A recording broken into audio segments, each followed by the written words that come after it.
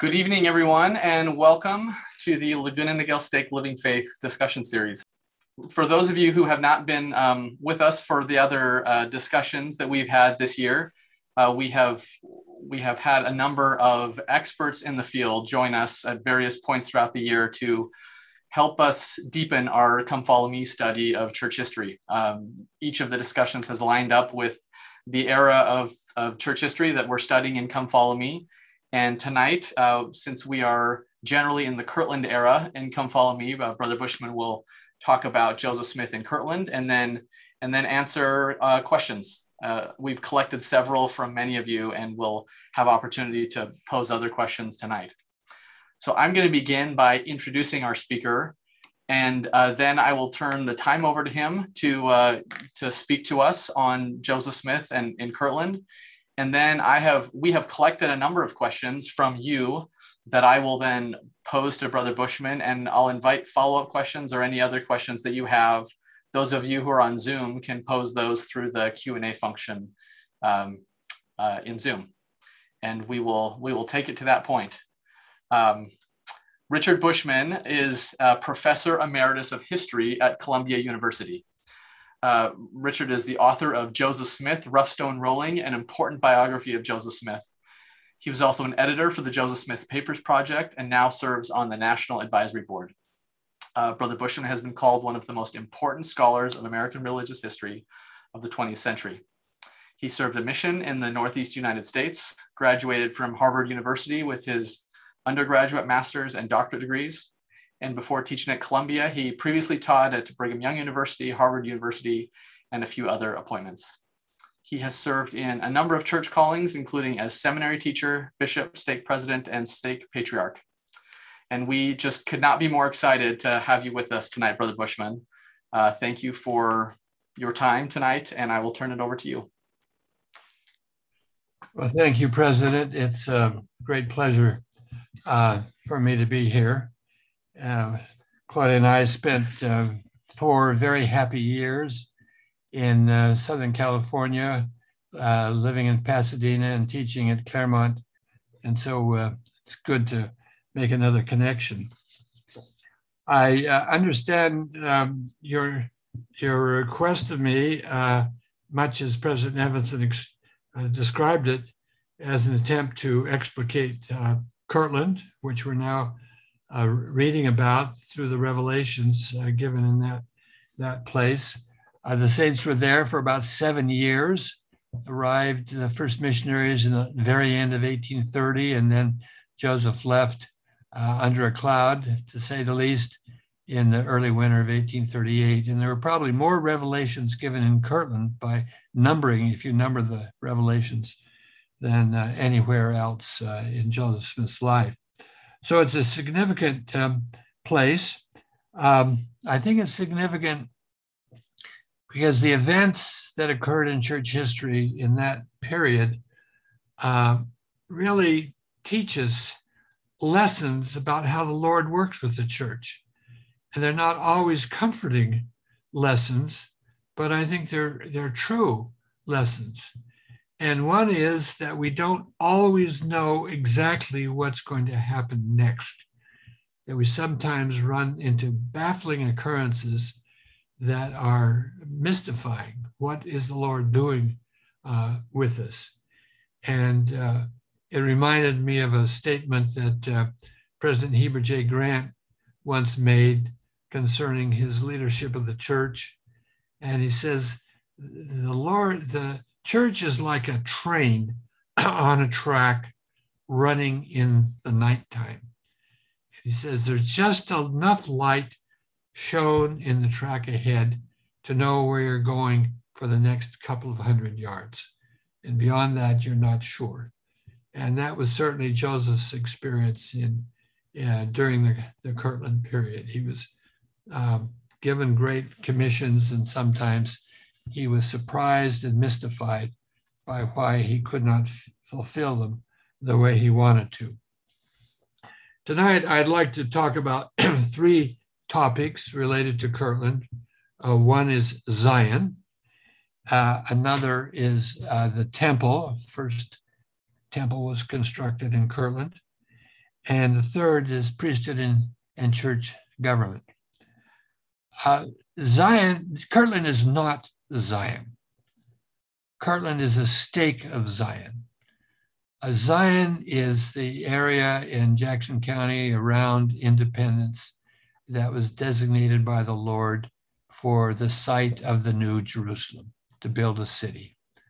One of the striking things about Joseph Smith's restoration is that he's first told to organize a church, which is quite a thing for a young man with very little church experience to do. But 6 months after he's organized a church, he's told he's to build a city, the city of Zion, or the New Jerusalem, and to establish a Zion society. So he has a double task laid upon him to organize and to populate a church, but also to create a new society. And he's given many revelations on how to do that.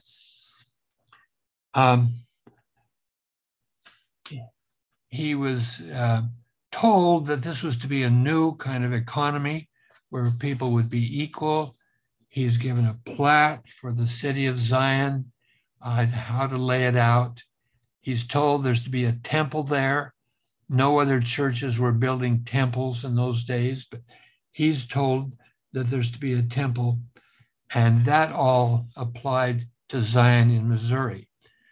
Kirtland, as I say, is a stake of Zion, where people would be related to the central city, but they were not the center itself, and not all the same laws applied.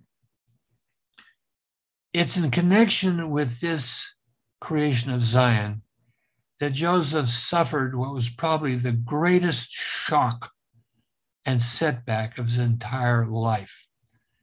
He'd gone to Missouri. He had designated a site for the city, laid some logs for where the temple would be, told people to gather. Revelations came instructing them how to build property. And that was all in the summer of 1831. 2 years later, in the summer of 1833, he received word from Oliver Cowdery that the saints were being driven out of Zion. They were forced out of the whole county, had to cross the Missouri River to Clay County and establish a new site for themselves. He was dumbfounded. He could not understand why in the world this place that was sort of the center of his efforts under the command of God should encounter this obstacle. It took him months to be able to get his feet back under him, and the revelations began to come. One of them was that there was to be a small army of men that were to travel to Zion and attempt to protect the saints to go back in and occupy their property. That's Zion's camp. But they marched as commanded. They got right on the edge of the county, just across the Missouri River from them. But then they were struck by cholera, and it decimated the group. Some died, many were very, very ill, and they had to retreat. So out of the events of 1833 and 1834, he was frustrated in achieving this goal and really didn't know what to make of it. He would have been helped, and he may have done this, for all I know, if he had read one of his early revelations on Zion, which was received while he was there in August of 1831 to lay the foundations of the city and start people coming. These are the words. I'm going to read it. It's a little bit long, 4 or 5 verses, but it gives an idea of what is in the Lord's mind. He says that he's written, this is to the elders of the church. You cannot behold with your natural eyes for the present time the design of your Lord concerning those things which shall come hereafter, and the glory which shall follow after much tribulation. Little hint. But after much tribulation comes the blessings. Wherefore the day cometh that ye shall be crowned with much glory. The hour is not yet, but is nigh at hand. Remember this, which I tell you before, that ye may lay it to heart and receive that which is to follow.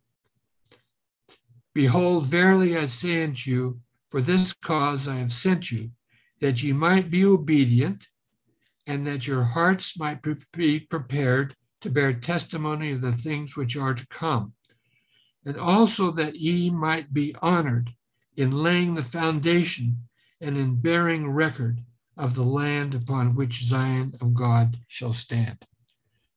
I think the Lord is saying, you are laying a foundation, but there's going to be much tribulation yet to come.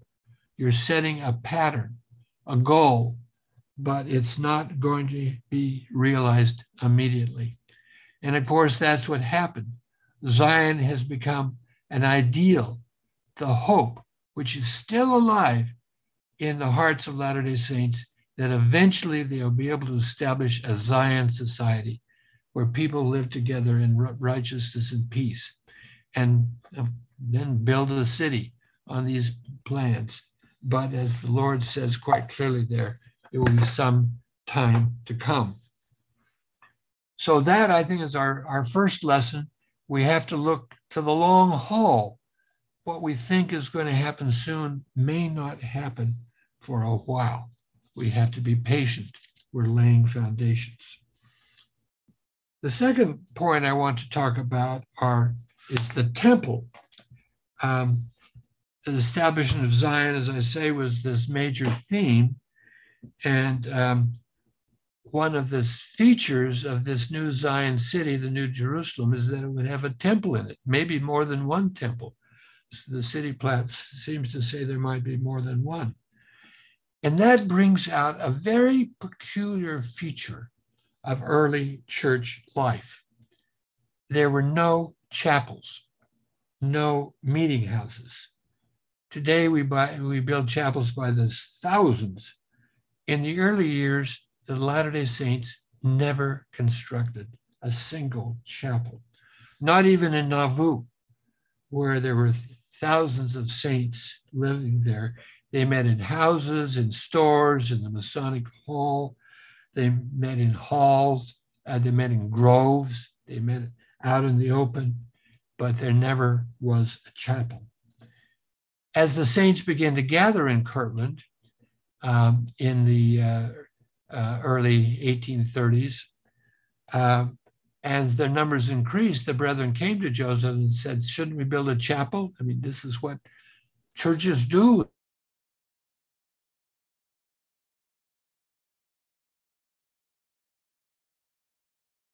Have a larger, grander plan in mind. And he proposed not just one temple, but two for Kirtland. One was to be not just a meeting house, but to house the school of the prophets, which was meeting regularly as part of their education movement. And the other was to house, probably be for meetings too, but was to house the printing house. And so there are these two buildings side by side. They never got to the second building, but they did build the meeting house that was to be both a place where they'd gather for their services and the school of the prophets would meet. Eventually, it became clear that this temple was to provide another purpose, and that is in the upper rooms, they will receive their endowments, something entirely new.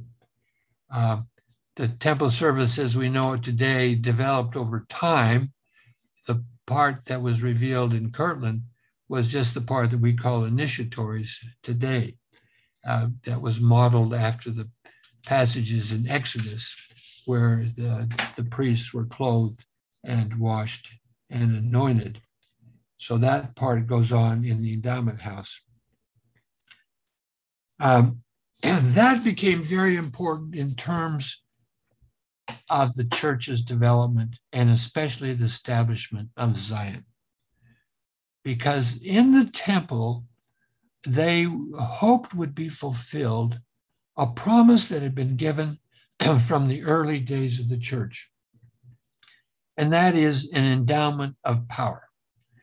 They had in mind various passages in the Bible, but notably the day of Pentecost, when the apostles, after the departure of Christ, received this great flood of the Spirit, which enveloped them and had a miraculous effect. They spoke in tongues and so on. And that's what gave them the strength to go out and preach the gospel. And if you look at the scriptures in these early years, quite frequently you'll run onto passages talking about an endowment of power, a gift of power that would be like the gift given to the early disciples in the church. So they were looking for it. And that became relevant to Zion because they began to think that they had not succeeded in recovering Jackson County because they are not yet endowed.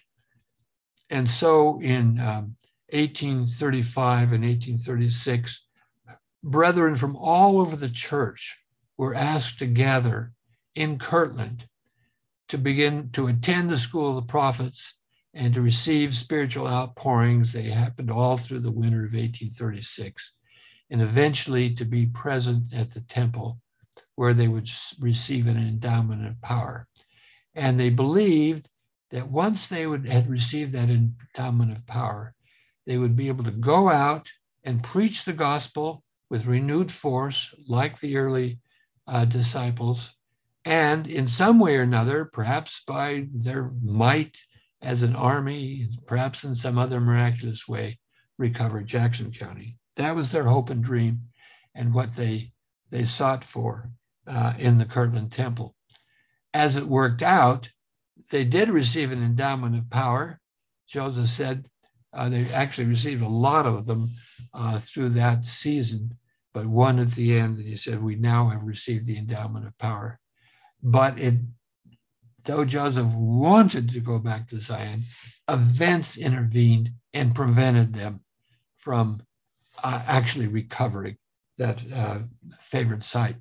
So once again, they're frustrated, they're forced to delay, but a pattern had been set that the temple is a place where you endow people who need strength. Every missionary who goes out in the field receives his temple endowments or her temple endowments, because that is the source of power that permits us to do our work. So that's what we have to keep in mind as we think of the temple in relationship to Zion as part of this great campaign. Finally, let me turn to priesthood and church government.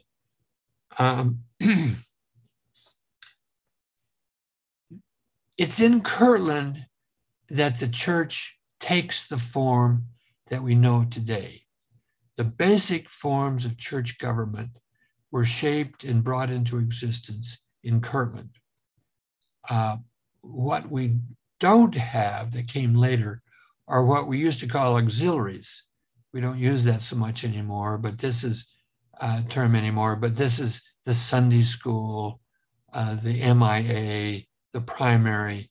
These were all added in Utah during the late 19th century.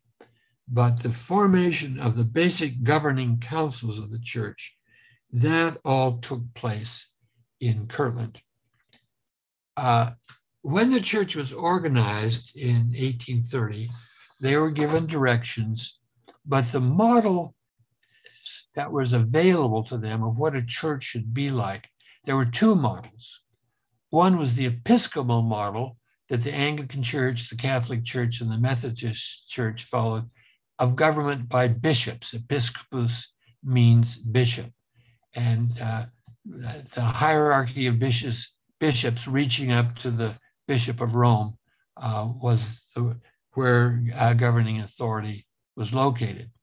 The other model is the Presbyterian model. Presbyter means elder, and it was elders who would be the pastors of congregations, and then they would gather into conferences where they would confer and make decisions that affected the whole church.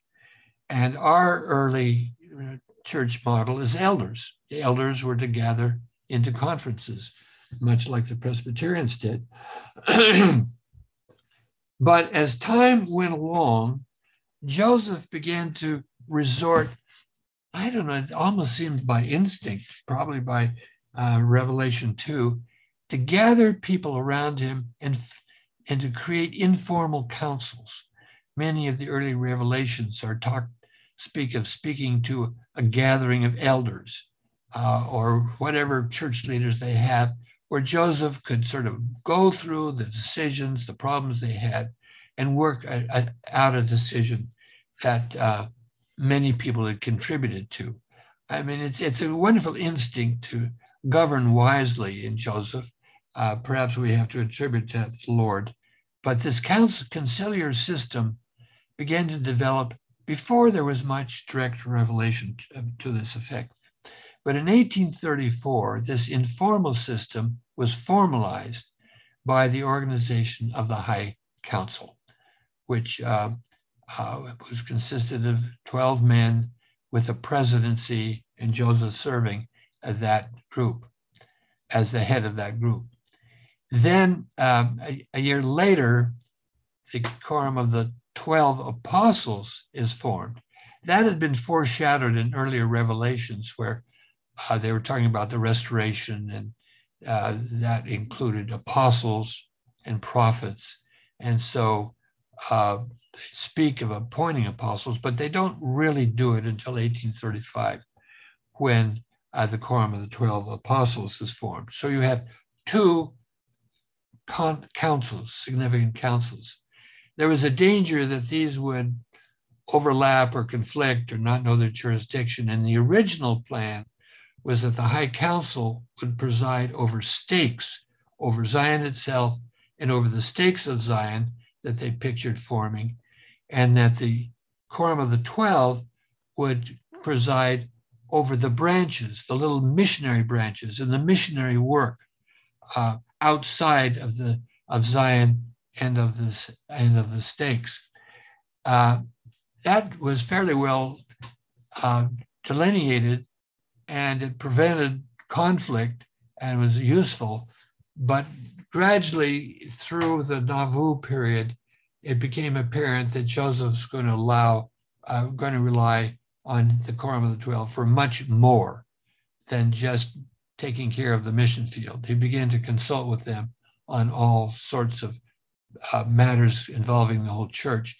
So gradually, the Quorum of the 12 appeared as a superior organization governing the whole church with a High Council of the stakes underneath that.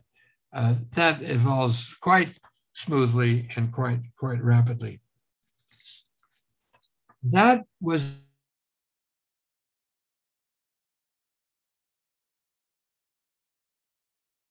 of a comment Joseph made to the Quorum of the 12 when he organized them.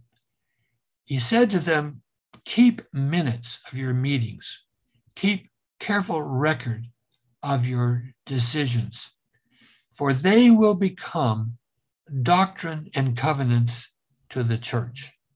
Doctrine and Covenants is the name of the collection of his revelations.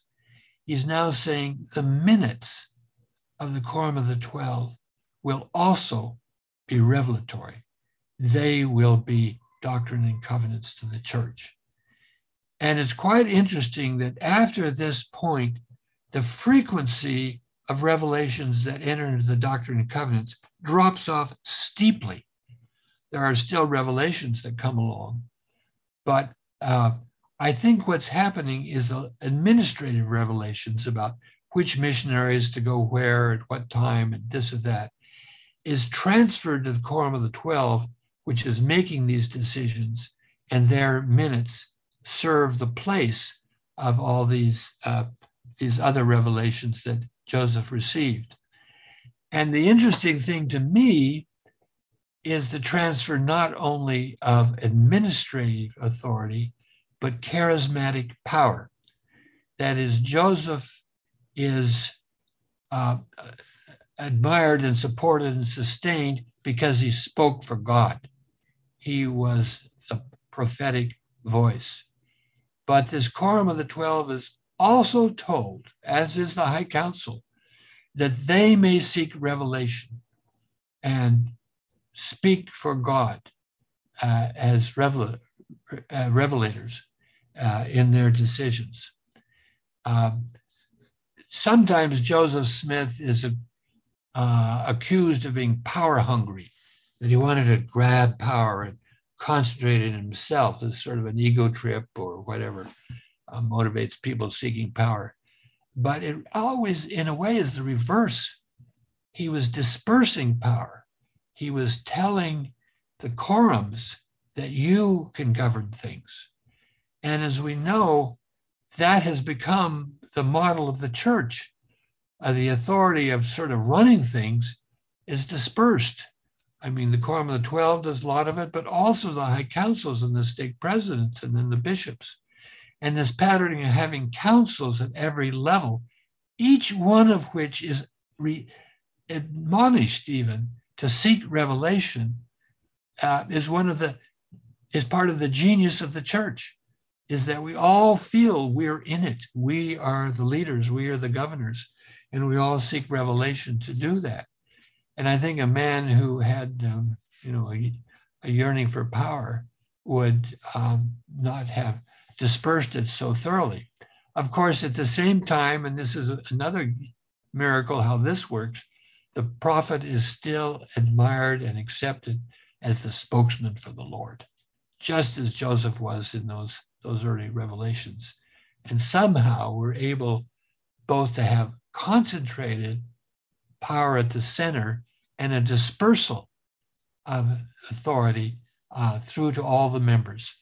And in every organization, we don't just have one leader, one pastor who runs things. Everything's done in councils. You don't have just a deacon's quorum president. You have three. You have a bishopric, a council, a bishop and counselors. So that becomes the standard pattern for the church. And I think is one of the great creations of administrative inspiration. It's just truly remarkable how well it works. And that's a product of this Kirtland period. Okay, I'll very quickly go through one more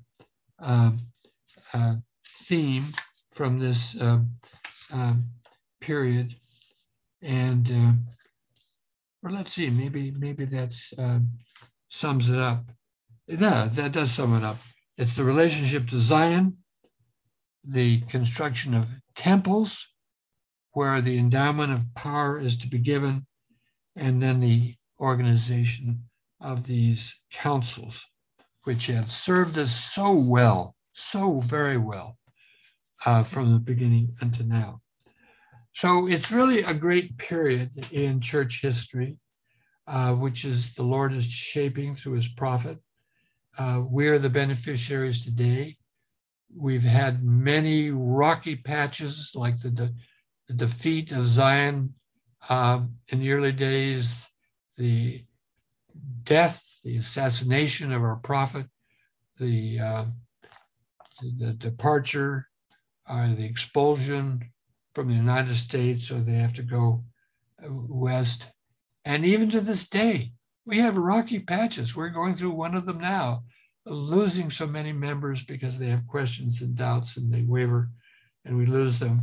But the church somehow keeps going through it all. We don't get weaker, we get stronger because of all these things, and we're sustained. You almost have to say miraculously.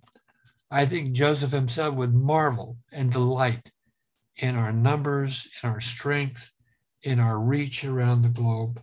So we really have gone a long ways of fulfilling his original vision.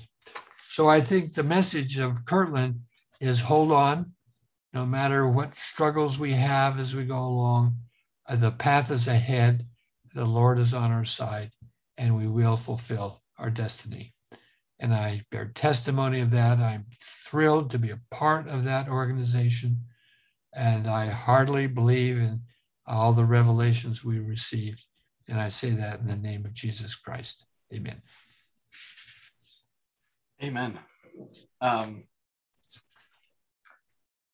Thank you, Brother Bushman, for that terrific lesson on Kirtland. And as I mentioned at the outset, we have collected questions from members of the stake on Joseph Smith, not just limited to Kirtland, but on any topic. And we welcome additional questions from anyone on Zoom. Just put those into the Q&A function. But I've grouped the questions we've received into 4 buckets: Joseph's character, translation and revelation, plural marriage, and then what I'll call miscellaneous. And if it's okay with you, I'll just take them in that order and pose the questions we've received, and then I'll follow up with any we get live.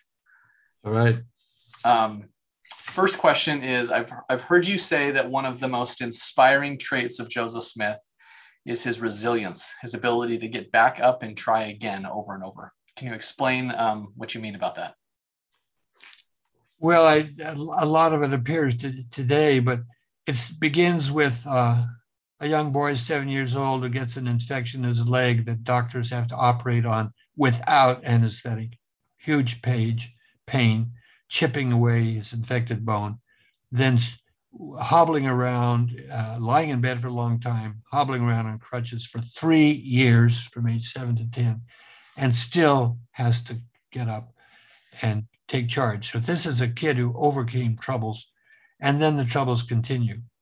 He's told to translate the Book of Mormon, something, how in the world is he going to do that? He manages to do it, loses 116 pages.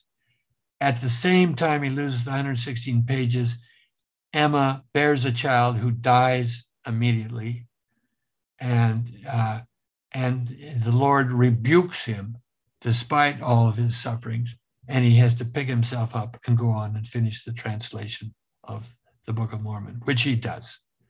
And then on to establishment of Zion, we've talked about, defeated in that, and of course at the end dies, expelled from Missouri along the way. So this is someone who had lots of troubles in life. He's not coddled, he's not necessarily protected. He goes through agonies of life, but he never gave up. And I don't know what innate character he has, but the best answer I have to how he did it was that he had the big picture in mind. He could see he is part of the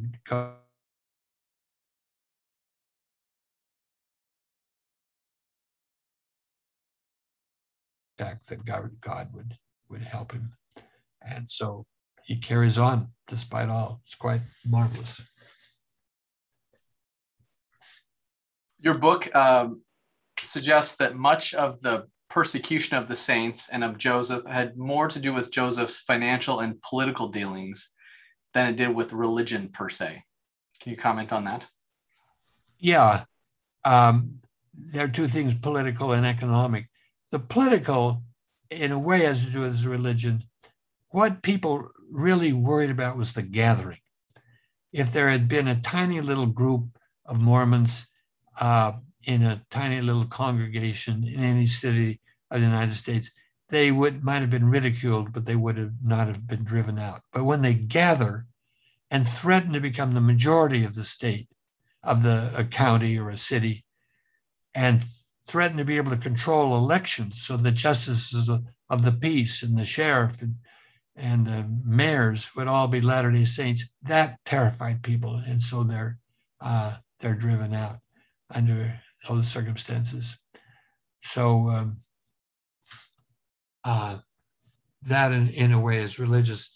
but it's not any specific doctrine. It's just that we were strange.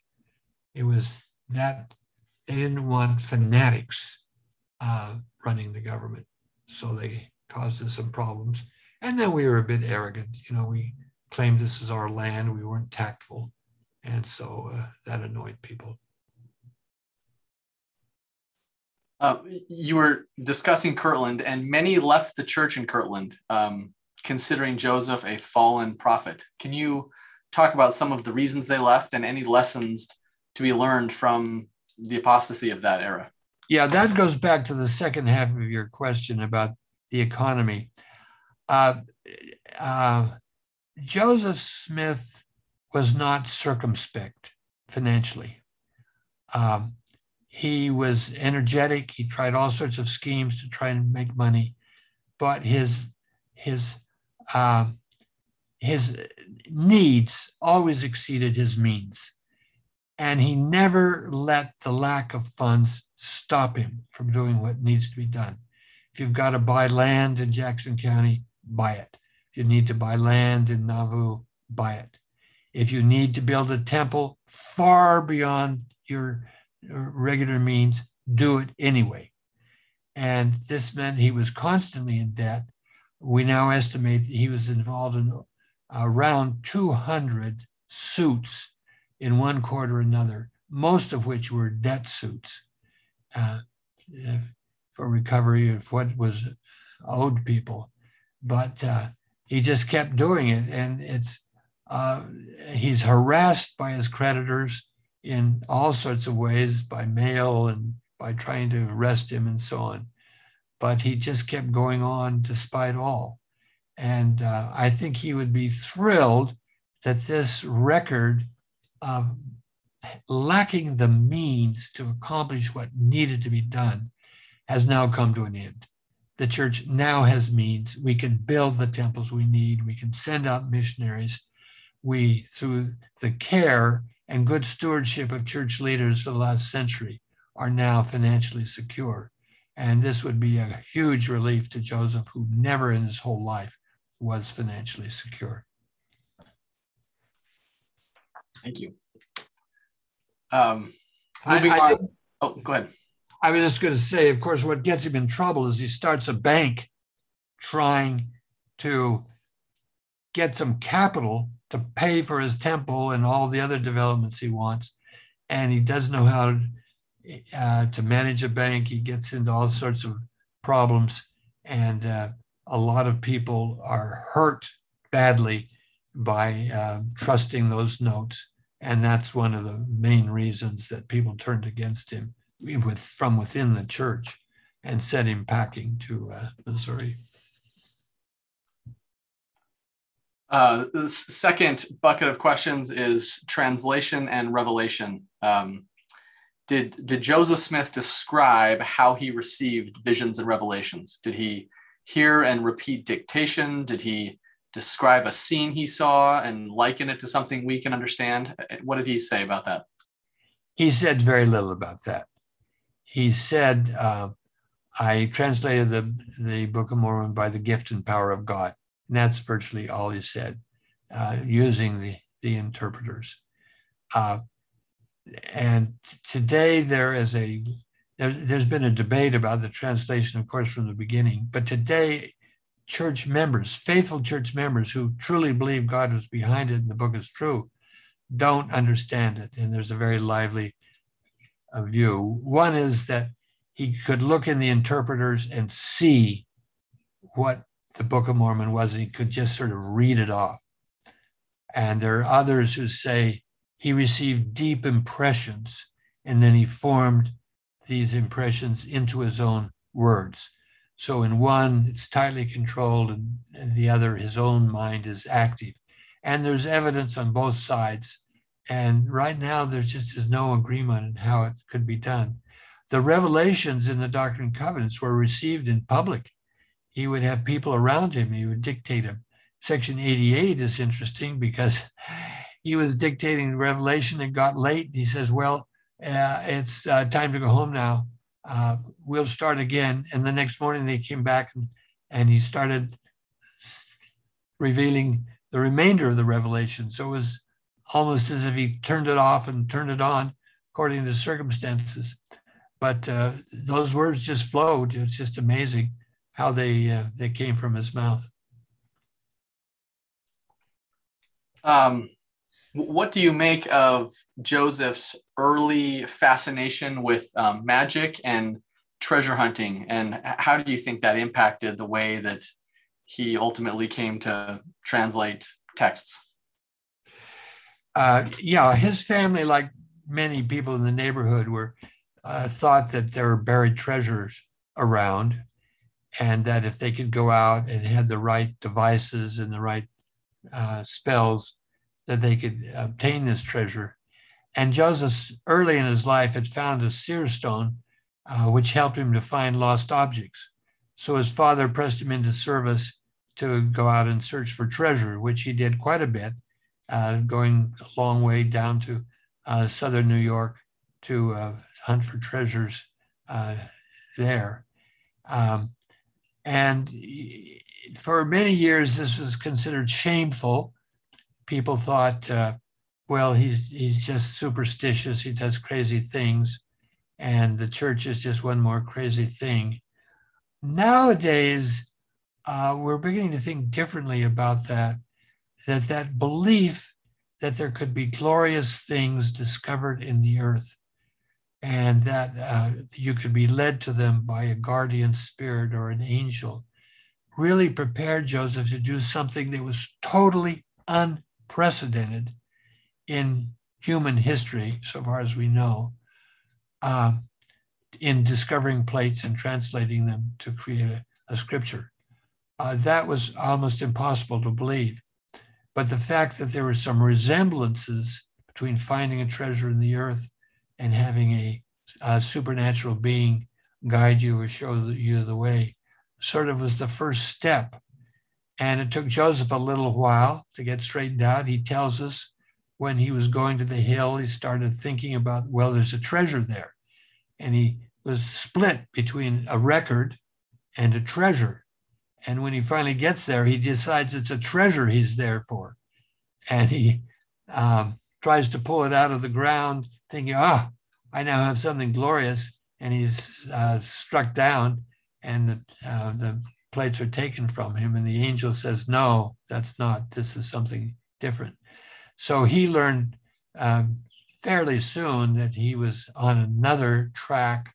It took his father longer to separate the two, but eventually by 1827, when he gets the plates, most of the family and Joseph himself understood this was not a treasure like the treasure seekers sought. This was a whole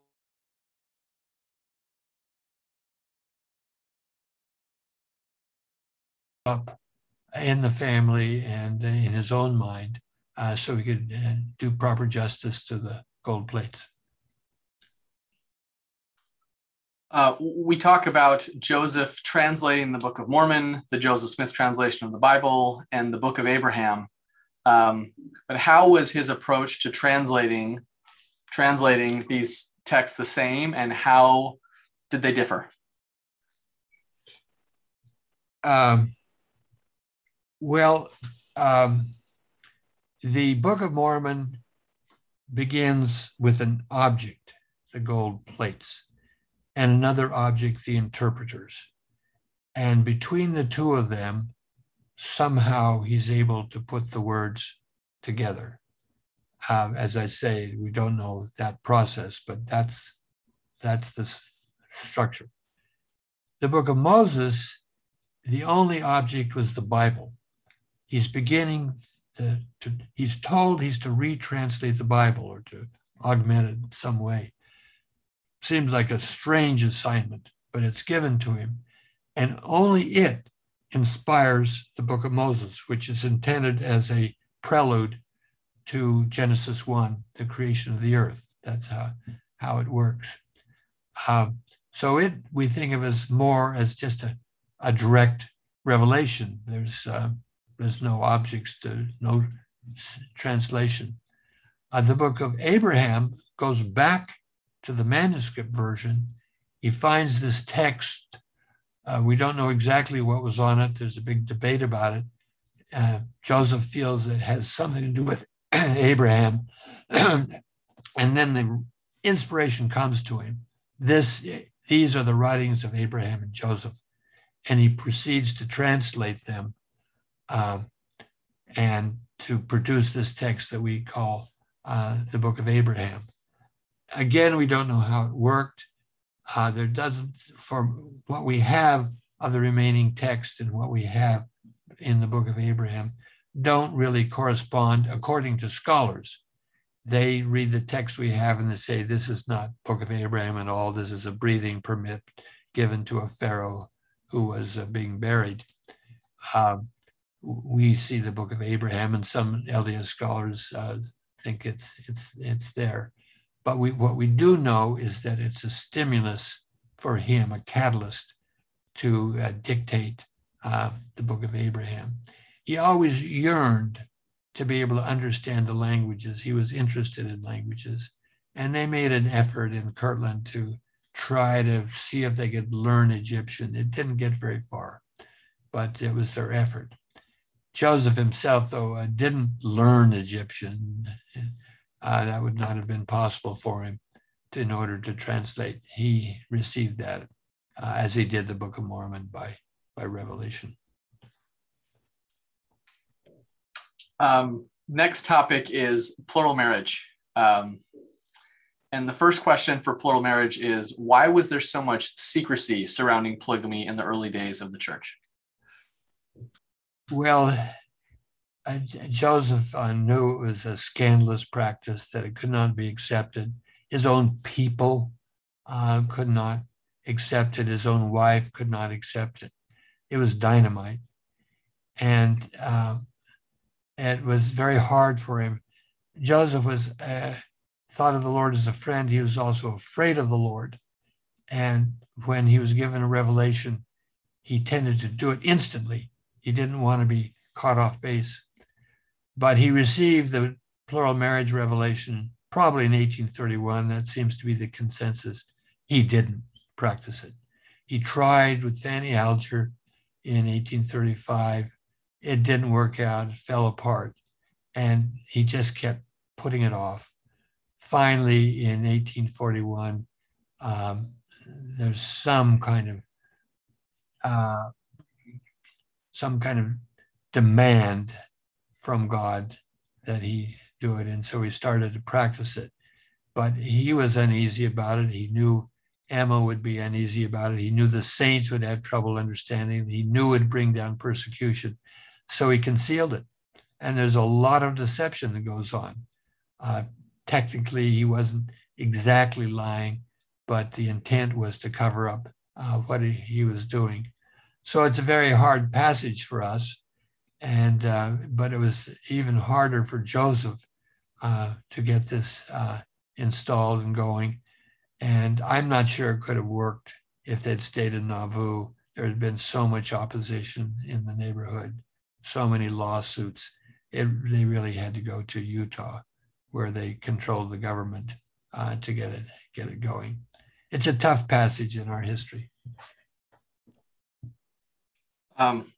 Well, this next one is a tough question and a tall order. The question is, please help me be okay with the fact that Joseph Smith married a 14-year-old. Well, I don't think that's quite as tough as you might think. You know, it looks like an older predator using his position in society to intimidate a young girl and make her part of his harem. But it was quite different than that. The girl in question is a woman named Helen Mar Kimball, and she was Heber Kimball's daughter. And it wasn't Joseph that went to her and appealed to her to become his wife. It was her father, Heber Kimball, who went to Joseph and pled with him to take his daughter as a wife. The reason was that when polygamy was taught, those who were asked to get involved were told that they were being linked into a priesthood chain that would unite all the people of the earth, and that they would be immensely blessed if they would be part of the prophet's family. This would be true for others, like Brigham Young, or even people like Heber Kimball. They're trying to form these chains of family. And so Heber wanted to be part of Joseph's family. So he went to Joseph and pled with him to take his daughter. His daughter was furious, not with Joseph, but with her father, who had put her in this position. She was deprived of her youth. It meant that, she couldn't enjoy going to dances anymore because she was a married woman. It was a very hard thing for her. And it took her a long time to forgive her father. Eventually she did. She married others after Joseph Smith's death, a man named Whitney. And she became eventually a defender of plural marriage. But at the time, it was very, very hard on her. After they were married, she went home. She continued to live with her family. As far as we can tell, there were no sexual relations involved in it.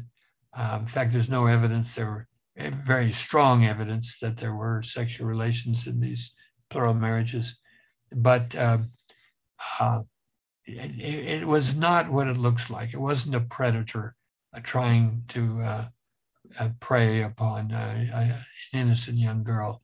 It was a prophet trying to reassure one of his closest followers that his family would be linked to Joseph's and be correspondingly blessed.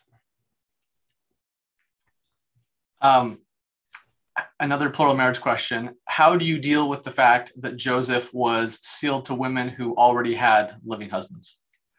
Yeah, that's one of the hardest ones. And one of the revelations that was coming about just as I was writing Rough Stone Rolling, and people told me this is going to be one of your hardest, and it is one of the hardest.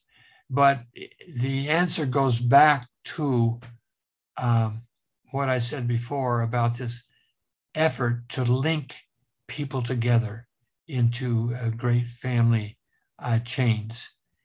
In those days, they did not know about sealing up your own line. They didn't think that grandparents could be sealed to great-grandparents or husbands and wives, because they thought you had to be a member of the church before you could go through these temple sealings. So it's not till 1896 that we begin the practice of sealing up through lines.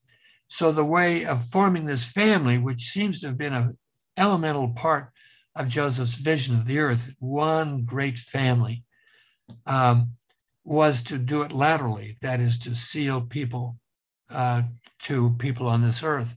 And so marriage is part of it, but adoption of children to parents was even more common. I don't know the number, but it's scores and scores of people were sealed to Joseph Smith as his adopted children. And that occurred after he died as well. So it's their effort to create the big family of humanity. So after 1896 and after then plural marriage in 1890, then they begin to see a different vision of things through Wilford Woodruff. And that's when we went to our current temple system of sealing families back through time.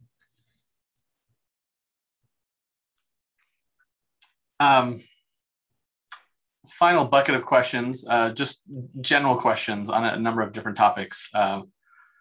First is about Zion's Camp. What did Zion's Camp teach the men and women who lived through it, and lessons that we can take away from their experience? Well, as I said earlier, it's a great campaign. They were very brave to go, to pick up and just leave their families and their farms and go off on this effort. And then they're defeated. Not only are they militarily unable to get into Jackson County, they suffer the cholera. So it was a lesson, I think, in patience, that they had to learn that God will work in his own time and we have to do our parts. But I think they came back, and instead of being disillusioned with Joseph and feeling angry at him for taking them on this wild goose chase, they were more loyal to him than ever. And I think it's the old story, if you sacrifice for something, it bonds you, even if you don't accomplish exactly what you want to do. So it formed a sort of a core of people that were ever after quite loyal to Joseph, and he chose many of his leaders from that group. So it served its purposes in a way that he had not intended, but proved to be very important as the years went by.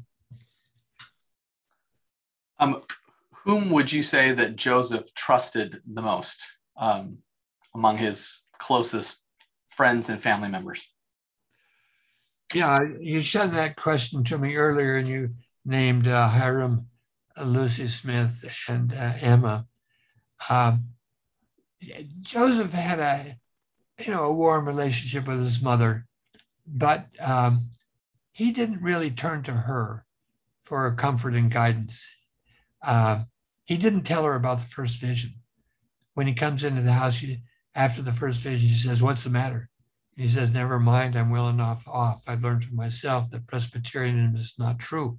When she went off to the Presbyterian church, he didn't go with her as some of the other kids did. He stayed home with his father. So he was not the person he just automatically turned to. Hyrum had really taken care of him when he was ill and carried him around the house when he had his leg infection, and was sort of a sobering, calm person. Joseph was full of emotion and fire and energy. Hyrum was much more cautious, so they helped him that way. But the person Joseph confided in above all was Emma. He told her all the things he was worrying about. And his letters to her are filled with plaintive pleas and confessions of his struggles. I think they talked about everything. That's why polygamy was such a tragic event in their lives, because their marriage had been so close before then. And then he couldn't bear to tell her. There was some deception there. Eventually he told her, and she couldn't bear it. So it divided them, at least temporarily. But I think he still depended upon her and trusted her more than anyone else around him.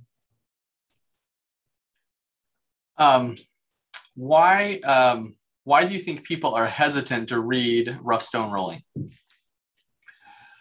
Well, we've been going through a very difficult time in church history. I think we're going to survive it, and I think we will be stronger for it.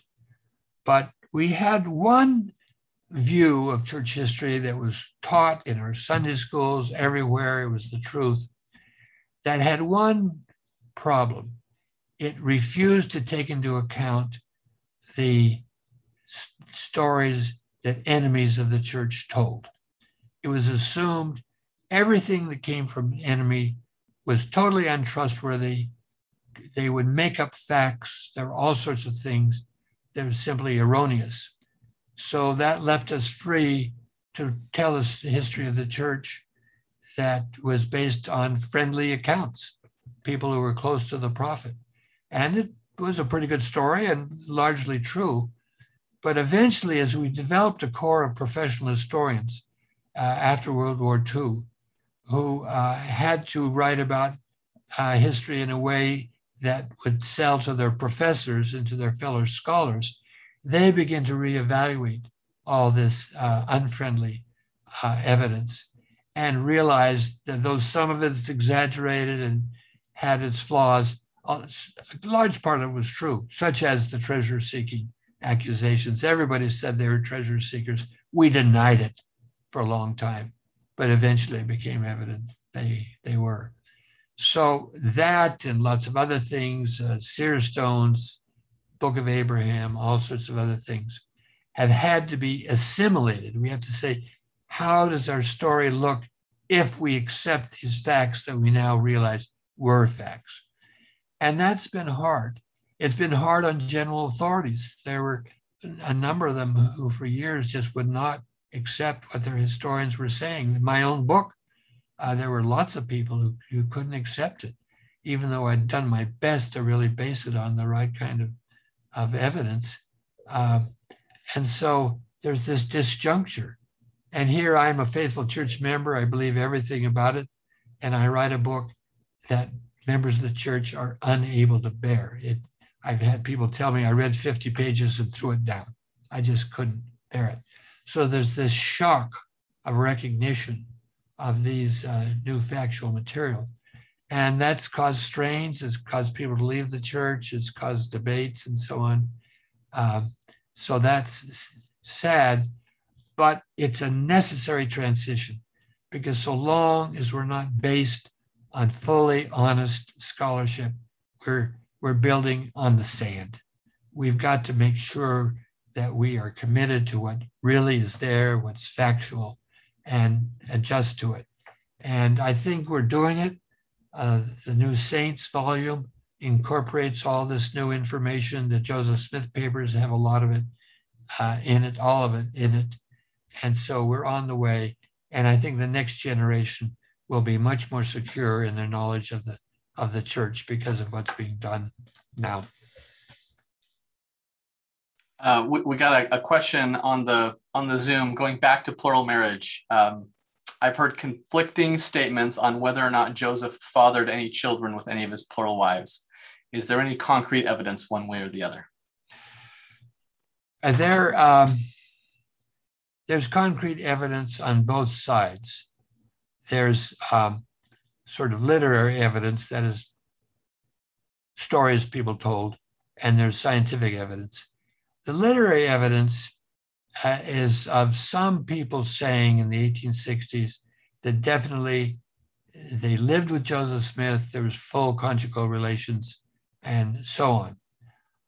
The reason this evidence came forth was because the reorganized church, which had been organized by the 1860s, was sending missionaries to Utah saying Joseph never had full marital relations with any of his wives.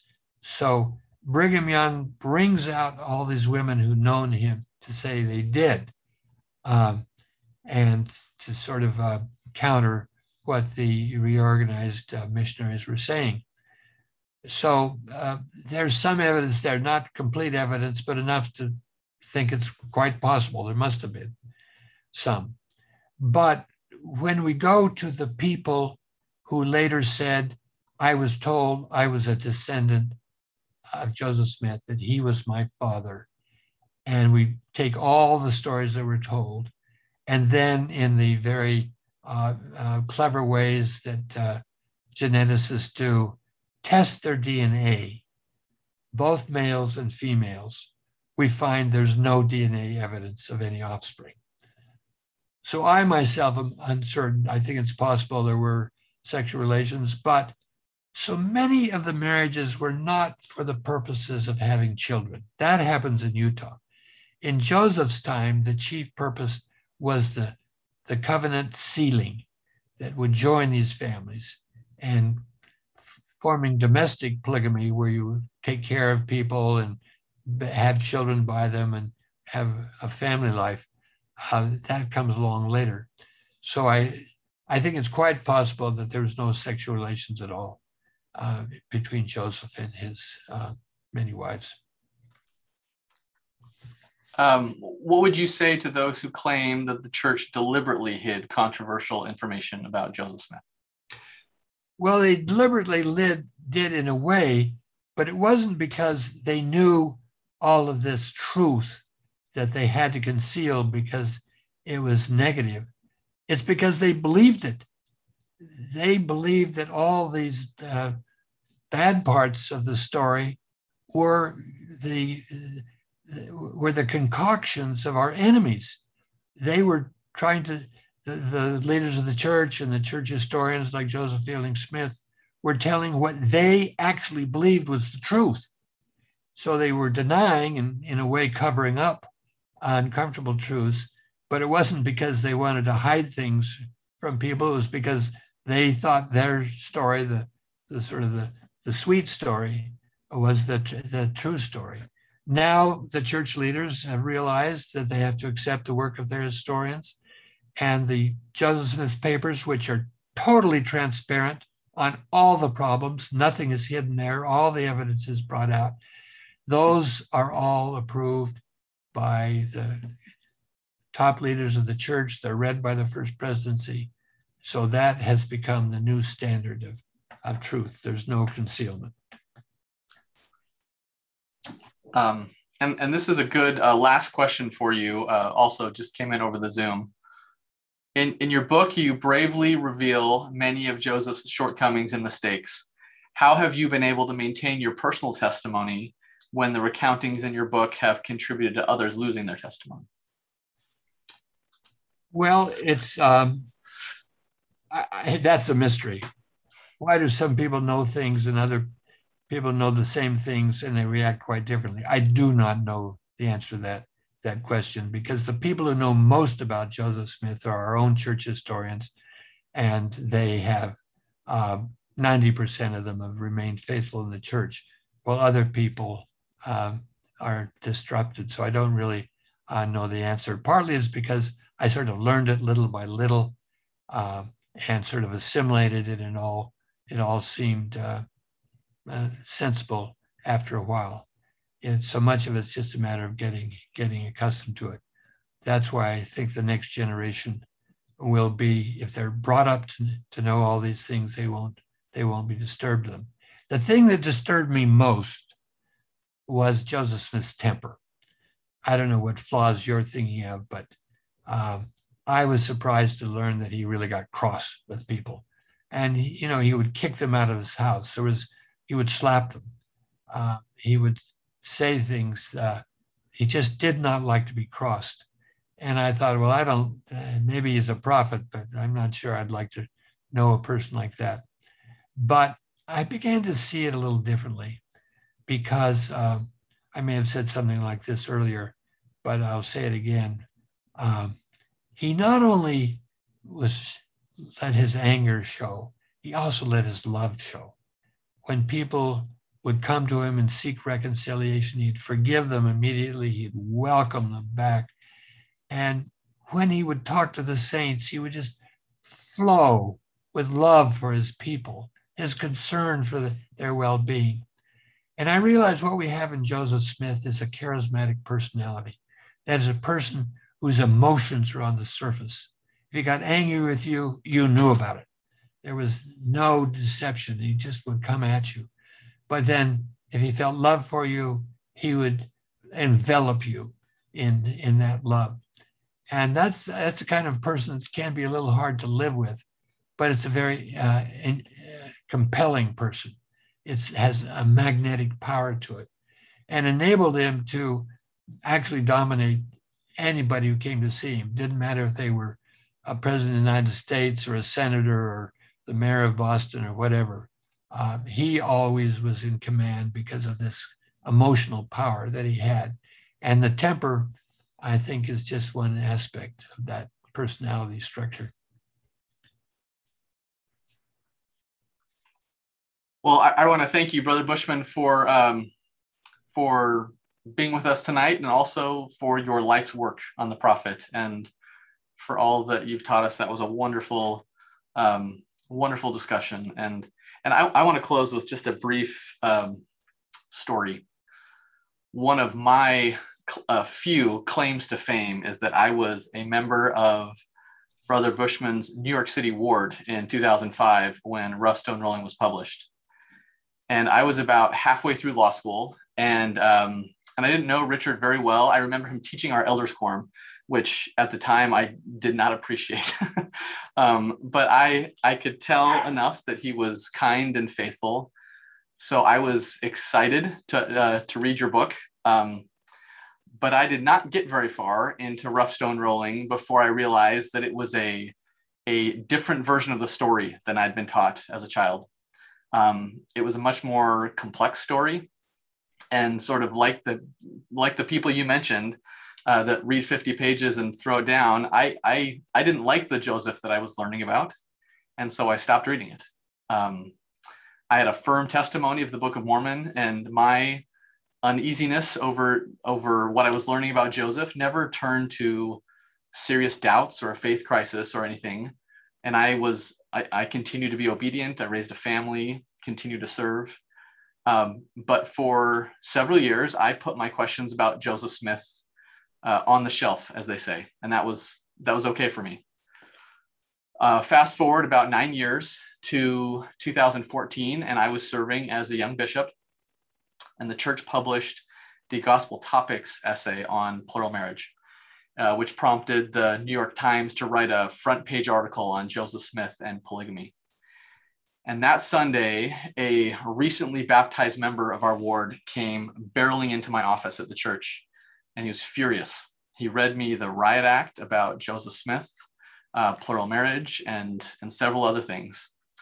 And I felt completely inadequate sitting there listening to this good brother express his anger.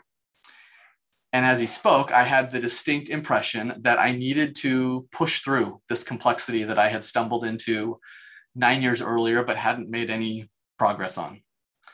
So I pulled out your book again, and this time I read it cover to cover. And this time I absolutely loved it. And as I finished the book, I loved Joseph. I was no longer weirded out by his treasure hunting. I recognized instead that God was preparing him to be able to do the work of translation with the tools and culture of the time. And Joseph's mismanagement in Kirtland and Missouri, I saw a young church leader who was doing his best to build the kingdom and learning from his mistakes, just like I was as a young and inexperienced bishop. And even with plural marriage, I gained an empathy for Joseph, caught between, as you described, between the love of his life and a gut-wrenching commandment he received from an angel with a drawn sword. I approached my second attempt at studying Joseph's life with a different heart than I had the first time. And for me, that made all the difference. I was wading through the complex history with purpose. I began my study with prayer, and I listened as the Spirit softened my heart and helped me recognize the hand of the Lord in Joseph's life. And I loved Rough Stone Rolling so much that as soon as I finished it, I started over and read it again. And for the next 5 years, I read every book I could find on Joseph Smith. And I share that story not as a blueprint or a checklist for anyone. For instance, I would suggest you start with Saints rather than Rough Stone Rolling. I hope that doesn't offend you, Richard. I share that story simply as an example of what I think it looks like to wrestle with the complicated history of the restored church. It requires patience, faith, and forgiveness of people who were doing their best to be obedient and to build the kingdom in incredibly difficult circumstances. My firm belief is that whether we ultimately have faith in Joseph Smith and the restoration is not solely a result of what we read, but of the heart with which we read it. That our desires, our patience, and our ability to forgive and seek understanding is what will either build or weaken our testimonies of the restoration of the gospel. And I want to close with my testimony that Joseph Smith was the prophet of the restoration, that the Lord called on the most humble and imperfect person imaginable to do his most important work, and that the character flaws and mistakes and challenges of Joseph's life have been incredibly strengthening to me as I make many of the same mistakes and suffer the same challenges. And I have lots of questions for Joseph when I get to meet him someday, but I mostly just want to give him a big hug and thank him for his tremendous sacrifice and for all the blessings in my life because of who he was and what he accomplished. And I say that in the name of Jesus Christ. Amen. Amen.